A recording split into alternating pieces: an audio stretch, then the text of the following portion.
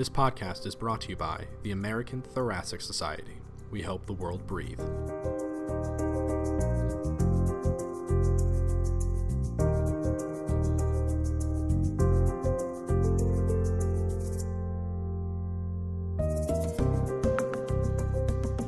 Hello and welcome to the Lung Science Podcast.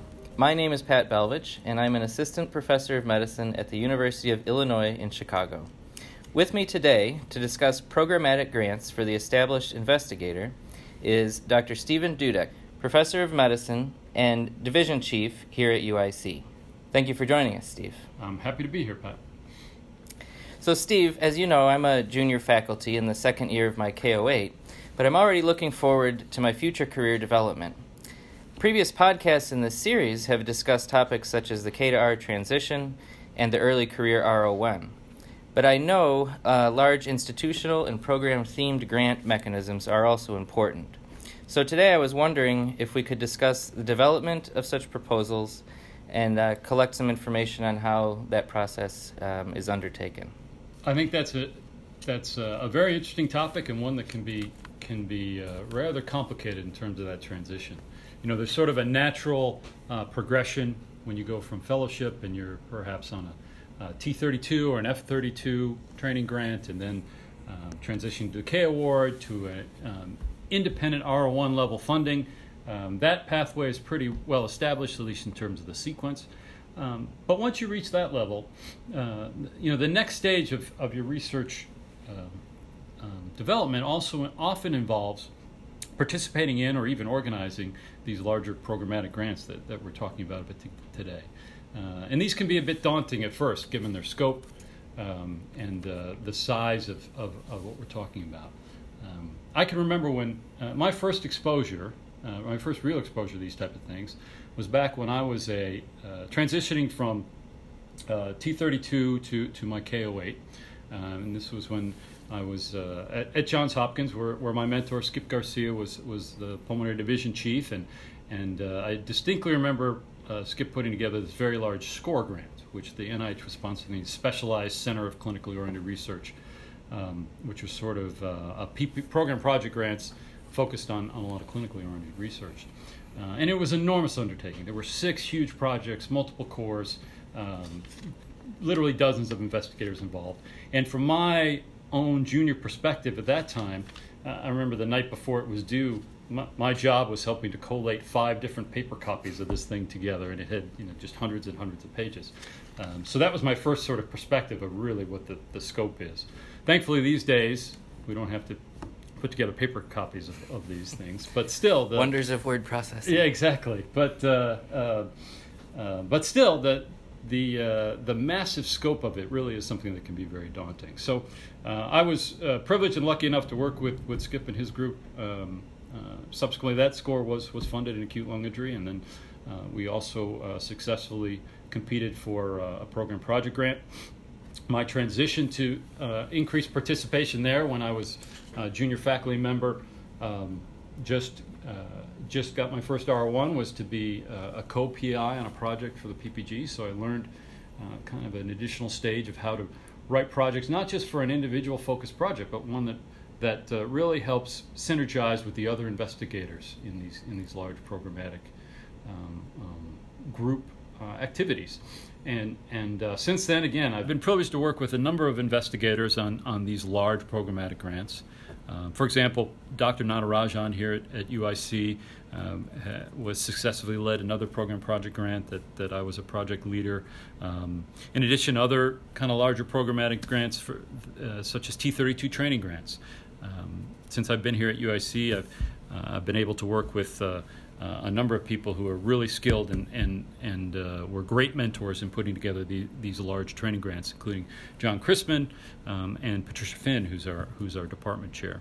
And I think the general principles that we're going to talk about apply to all of these larger grants where collaboration and a synergistic theme are incredibly important.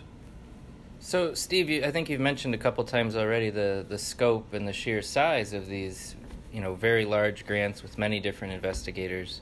I'm wondering just if you could speak a little to the timeline involved in these grants and how that is different and I assume much longer than an individual R01 or K grant. Oh, absolutely. It's one of the key factors is making sure that you start soon enough that you have enough time to put these things together. And unfortunately, it's one of the things that I'm not the best at, which is doing things far ahead of time. But with these kind of grants, you just really have to. Something like a PPG, with the efforts that we've been involved in, we've begun having serious meetings a year and a half ahead of time before the initial submission date. And about a year ahead is when we really hone down onto the specific projects to be involved, so that you have enough time to develop them and put the projects together. So in terms of just a general timeline for a program project grant, for example, and I assume this is similar for what might happen with other large multiple investigator grants, like, for example, PCORI grants, Patient-Centered Outcome Research Institute grants. All these things take an enormous amount of time. You have to get people together. And for our PPG experience, for example, about a year and a half, the various people who were interested in the topic at hand would get together. We'd pitch different project ideas, try to come up with a theme and see how it would all fit together. During this whole time, obviously, new data is coming in, science is advancing, there's sort of lots of exciting things. There's always many more good ideas and exciting things to work on than you can fit, even within the scope of one of these large projects. But within about a year ahead of time, I think that's really when you have to narrow down to maybe trying to decide between one or two extra projects. But for the most part, I think you have, by that time, if you don't have a major theme and you don't have the team put together in terms of who's going to be a project leaders, who's going to run the various cores involved, then you're behind the eight ball on a PPG. So that timeline is incredibly important. Certainly, it sounds like quite the undertaking. You've alluded to your previous experience and the mentors you've had in this process, and I just wondered if you could touch a little bit on the importance of working with people who have already submitted these grants in the past. I get the sense that this is something you need to have a wealth of experience in, and it's hard for somebody who is maybe more junior or even in the middle of their career to kind of go in and develop these grants of their own volition. Yeah, I think that it is invaluable to discuss these types of efforts with people who have been there before. I mean, that's a general principle that probably applies to all aspects of academic life.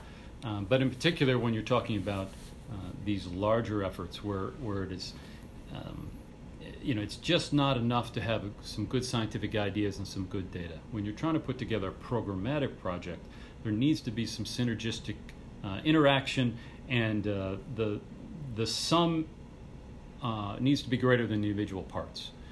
Because if essentially what you're cobbling together is just several different R01s that could stand on their own, then you don't need a program project grant. Or similarly, if you have a T32 training proposal that you're putting together, if there's not a unifying theme or some environment that will benefit from these people working together in terms of training the next generation, then you might as well just submit them as individual F32s. So it's really important to talk with people who have been there, done that, who can help you put things together. I mean, Skip Garcia is a master in terms of coming up with visionary ways of putting together new science in ways that maybe at first blush you wouldn't think about. But I think that's an important part of this, is to have that mentorship to guide you through how to put things together in a way that's greater than its individual parts. So absolutely, it's very important to talk to people who have experience. And I would add to that, as part of this process, it's incredibly valuable and actually essentially required that you talk to the NIH staff when you're putting together PPGs or larger T32s and training grants. From a practical standpoint, you need permission to submit them. You have to write, for PPG, you have to write the various officers at the NIH, describe the overview of your program, what you want to accomplish, who's going to be involved, and then in order to get permission to submit those types of things. And the same thing for a larger T32, is that I believe that ones that are going to have budgets more than $500,000 a year, for example, you need to have permission just to submit those things. So it's very important to talk to the NIH staff just as a practical step, but more importantly, in terms of getting a successful grant proposal put together, is those interactions with the staff are very valuable to give you insights into priorities for the different institutes at the NIH or the funding body that you're applying to, as well as practical tips in terms of scope, budget, the kinds of things they're looking for that really will help you put together a competitive proposal. And I think another thing you've kind of mentioned or introduced earlier is how these large grants really are not a collection of individual investigators on their own. They really are supposed to be more collaborative in nature. And under that, they should have kind of this unifying theme. I'm wondering if you could talk a little bit about how you go about organizing that sort of a structure for a grant. The underlying theme is very important in terms of helping to structure the grant, as you said, and focus how individual projects will move forward. But I think as important, or perhaps even more importantly, is that theme really outlines kind of the vision of where you expect the science and research to go. In other words, that underlying theme really should be a springboard in a vision, as I said, for what at the end of this time period, 5 years of a PPG or the T32, PCORI, whatever the large grant is that you're working on, the leap forward that you should be taking. Whatever funding body that you're appealing to is going to need to invest a large amount of resources for these big grants, and in order to justify that expense, and more importantly to use these as vehicles to really move the field forward, that theme will be your vision of what you want to accomplish. And that's really a very exciting and fun part of this, because you can, with these kind of resources assembled, what you put together in these large programs, you can do some really exciting things. That's the reason for having these vehicles. Otherwise, again, they could be all individual R1s. So you can put together these projects that intersect with each other, that are able to use each other's resources and expertise, supported by valuable cores, and we'll talk a little bit more about structure here specific structure in a few minutes, that can result in these major leap forwards. But it's very important that theme comes throughout the application, the proposal, and the work you do once it's funded. I mean, that theme has to be from the beginning of the overview abstract to the introduction of how all the different pieces move together, to each individual project and core should describe within it how it's going to interact with all the others. So you can see how that takes a lot of discussion, a lot of planning, this long timeline we're talking about. And it can be stressful to try to figure out how to put that all together. Sometimes it's like herding cats when you've got a lot of strong personalities in rooms. A lot of people have great ideas, but you have to keep kind of circling it back to the main theme and the main goal, because that's when these programs work best, and when they really move things forward is when they are focused on that underlying goal. And I think that that's obviously a very important part. So I've heard you mention the concept of these projects and then cores. I kind of have a sense of how a project works. I feel like that's kind of a basis of it could be an individual grant. It's an idea and kind of how you're going to proceed investigating that. Could you talk a little about the difference between the projects and then a core, and how a core group may work into various different projects, perhaps? Yeah, I think one sort of next level of scientific support that you get out of a PPG is the opportunity to incorporate these core resources that really help advance all of the work. And what I mean by that is the majority of the time you're going to be assisted by investigators who have specific expertise in an area, usually some cutting-edge area of science that is moving forward very quickly, that can serve all the individual projects. So essentially what you get is individual projects that are able to use these resources in a coordinated way to move the theme forward. So some specific examples. Every one of these projects I've ever been involved with has had a very strong and robust administrative core to start with. With all these investigators with different projects, large budgets, many things moving on. Sometimes, often investigators are not all in the same facility, so that needs to be coordinated. A strong administrative group to help try to integrate all that is incredibly vital. So depending on the size and the scope of what's happening, you may have at least one or several administrators who the majority or all of their time is focused on this particular program. And that really is incredibly helpful for doing all of the administrative things that are essential to getting research done. And I imagine that starts right at the application level as well. Oh, absolutely. Helping to put together, these days, again, you don't have to collate hundreds of papers by hand, or have your fellows do that, which has happened in the past. But certainly just trying to get all the files put together, accumulating everybody's bio sketches and all the budgets and all those sorts of things is an enormous task. So, we talked earlier about how it's important to either have involved with or discuss with mentors who've done this before. Skilled and experienced administrators who have worked with these kinds of large programs are invaluable as well. And then cores obviously will differ depending on the project that you're working on. But these days you may have a CRISPR core, or you may have a core that does single cell omics, whether it's genomics or proteomics or metabolomics. But what that allows is the integration and funding for specialized cores that can serve each of the individual projects in ways that would not be possible within the budget of an individual R01, for example. You just would not have the budget to do all these sorts of things. In our projects, we almost always have an animal core because we do so many small animal models of lung injury and other pulmonary diseases. And having that centralized in a way that can standardize, for example, the models across the different projects so that everybody's doing the injury models the same way or measuring the outcomes in the same way. That also gives you a precision and reproducibility that I think is valuable. So these cores serve a number of different roles that are vital to again allowing the investigators to take that theme and synergistic move forward in a way that is above and beyond what you could do with individual R01s.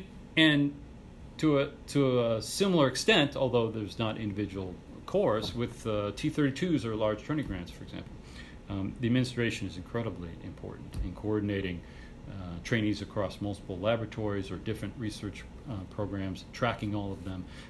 For those of you involved in T32s, it's an enormous undertaking just in terms of trying to put together, for example, every potential mentor's trainee and data on that person. And not only are you looking at the mentors and their success, or the individual trainees you've had in the program previously and their success, you're also tracking generations of, all right, this mentor trained this person, what's this person doing now?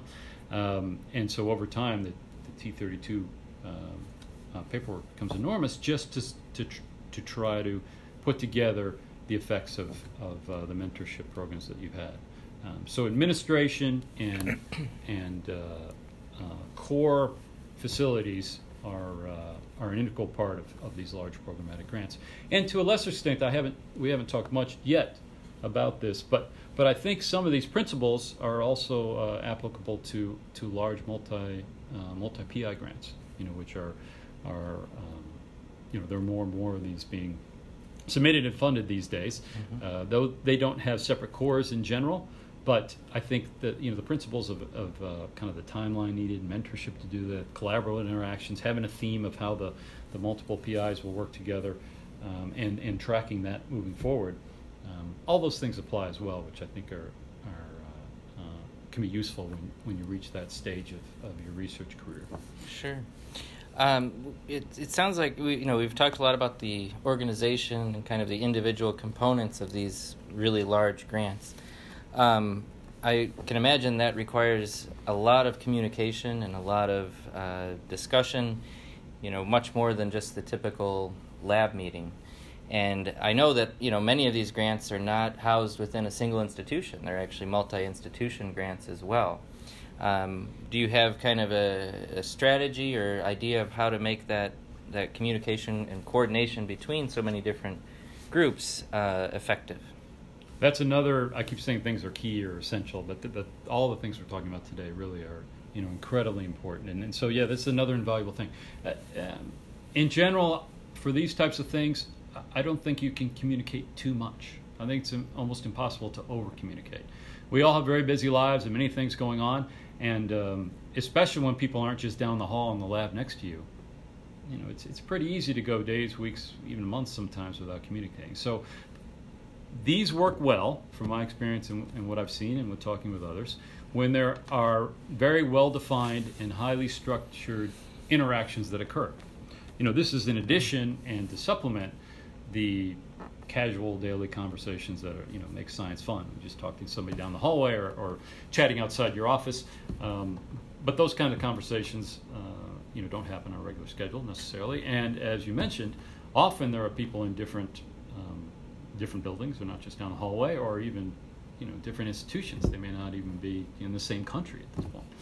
So having highly structured and recurrent interactions are very important. So I've been involved in a couple of large programmatic grants where either the home base was in another institution or some of the projects were housed in another institution. And these days it's very easy to have teleconferences and keep in touch. So I think that needs to happen, frankly, with these grants on a monthly basis. That's what we've attempted to do. Now, when people get busy or certain deadlines come up, they've canceled here and there. But for the most part, some sort of monthly check-in is important, and then quarterly, larger days for our PPGs. We usually attempted to have an annual retreat where everyone gets together in the same place and reviews their progress, sees how things are interacting, reshuffles in terms of the priorities for the upcoming year. That's also an excellent time to bring in I forgot to mention earlier, another important part of the structure and that can really help both organize and provide feedback of ongoing projects is to have external advisory committees. We've had those for the PPGs, T32s, and these are the people not involved, but obviously those who are very experienced in running these in their own institution or participating in them in some way. Almost kind of independent reviewers in a way. Exactly. And you have these committees that have 4, 5, 6 people who are experienced in that way, and they can obviously be very helpful when you're putting the project together to review the structure, give you input, guidance, and feedback before it gets to the reviewers. But just as important is, once it's funded and you're going along, to keep those people involved and give you constant feedback. So that annual retreat that I was talking about, for example, is a good time to bring in 1 or 2, have them physically there, review all the projects and cores and progress you've made in the preceding year, and discuss kind of where perhaps things can be improved or move forward. And again, obviously science is always advancing in really exciting ways, and a year is a long time in terms of the number of papers and things that have come out, and those outside advisors can provide some really good ideas as well about, hey, maybe you want to kind of try this or new perspectives. Exactly. So that's another layer of the structure here that is very important, and I'm glad that we brought it up at this time, because I think that's an essential part for making these things very successful. Great. Steve, we've been talking a lot about NIH grant mechanisms, primarily with the T32 training grants and PPG large project grants. I heard you mention PCORI a couple times, and I'm wondering if you could talk a little bit about kind of some of these other mechanisms that are available that still offer this big collaborative environment to conduct science. Yes, I've not personally been involved in putting together PCORI or other patient-centered outcome research type of program. At our institution here, we have within our division, Jared Christian, who's incredibly successful in this area and is one of the leaders of putting together CORIs in obstructive lung disease and is involved in various other multi-center grants that can involve up to 20 sites. And from discussions with him and others, I can say that a lot of these same general principles apply, at least in terms of the collaboration interaction. It seems to me that the more sites you have involved, the more important it is to even make sure that you're having that communication and coordination. But the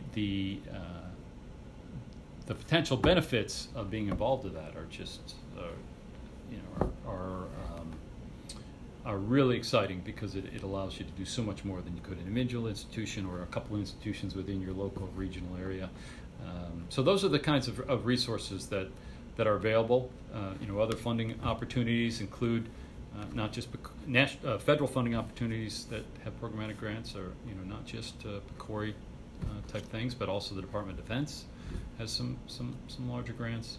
There are organizations such as the AHA, that will have collaborative or multi PI type things that can be expanded in such a way that people can really put together some of these exciting programs that involve groups of investigators. Again, moving the field forward in ways that are very important.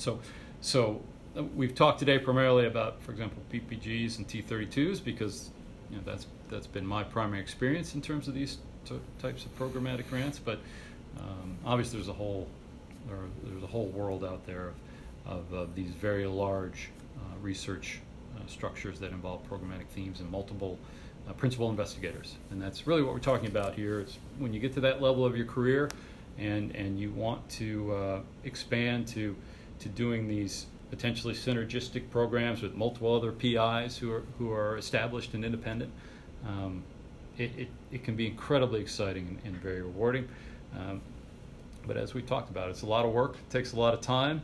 They're very competitive to get this type of funding.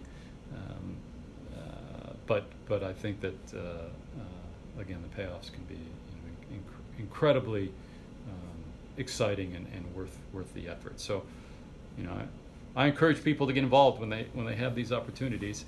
And sort of intermediate stepping stone, maybe as we mentioned earlier, these large multi-PI R01s, which in some ways are sort of mini PPGs, or at least certainly allow you to have the resources and collaborations with other established people beyond what the traditional one PI independent grant could do.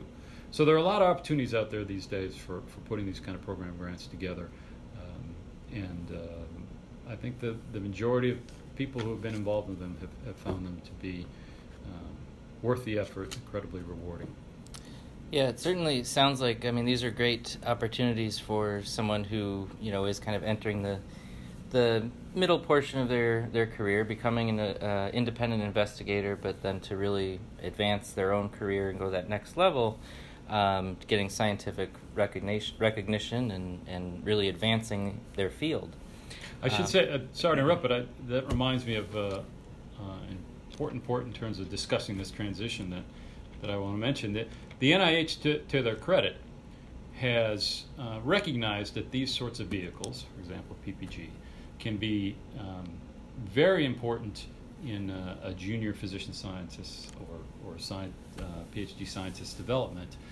In the old days, if you were a project leader on PPG and you were not already R01 funded or not already well established in your area, that would be critically reviewed. And during the investigator comments of that particular project, it would say, well, this is a junior person. Maybe, are they ready for this kind of responsibility? The NIH now is specifically recommending the consideration of including junior people as a project leader. So if you have a PPG with 3-4 projects, if one of those project leaders is a transitional phase investigator, not yet as well established in the area, that now is encouraged and is not a negative when that grant goes up. I think it's a a very helpful and appropriate decision by the NIH to make that change, because it does allow people at a somewhat junior stage to get involved in these programmatic grants in a way that really can help advance their career. And obviously there are many people at that level who are doing great science that would fit in really well with a PPG or other type of program. Sure. Sounds like that would be a great opportunity. All right. So thanks, Steve. Thank you. That was a lot of great information. Really helped give me a good idea of kind of what is involved in these large grants and how to kind of lay a foundation for those. As we kind of conclude here, I'm wondering what if you have any final takeaway points of important aspects that you think we should focus on.